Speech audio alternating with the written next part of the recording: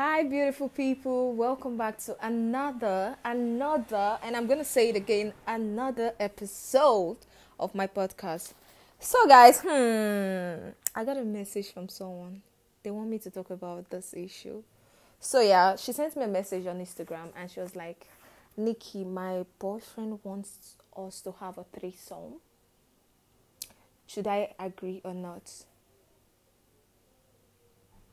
And my question is, would you agree to a threesome with your boyfriend?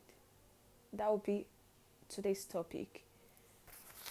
Would you agree to a threesome with your boyfriend? If your boyfriend brings it up and just say, babe, let's have a threesome, invite someone, or I'm going to invite someone.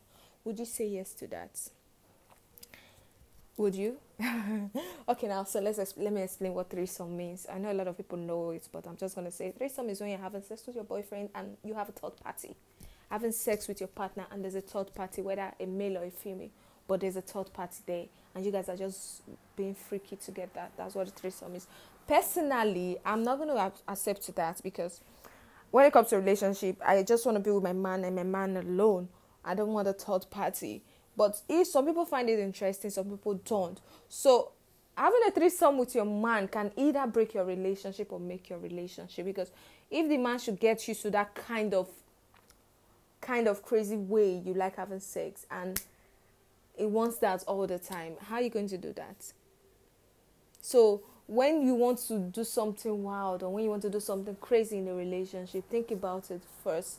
Have a very deep thought about it if you can continue having that kind of freaky sex with him.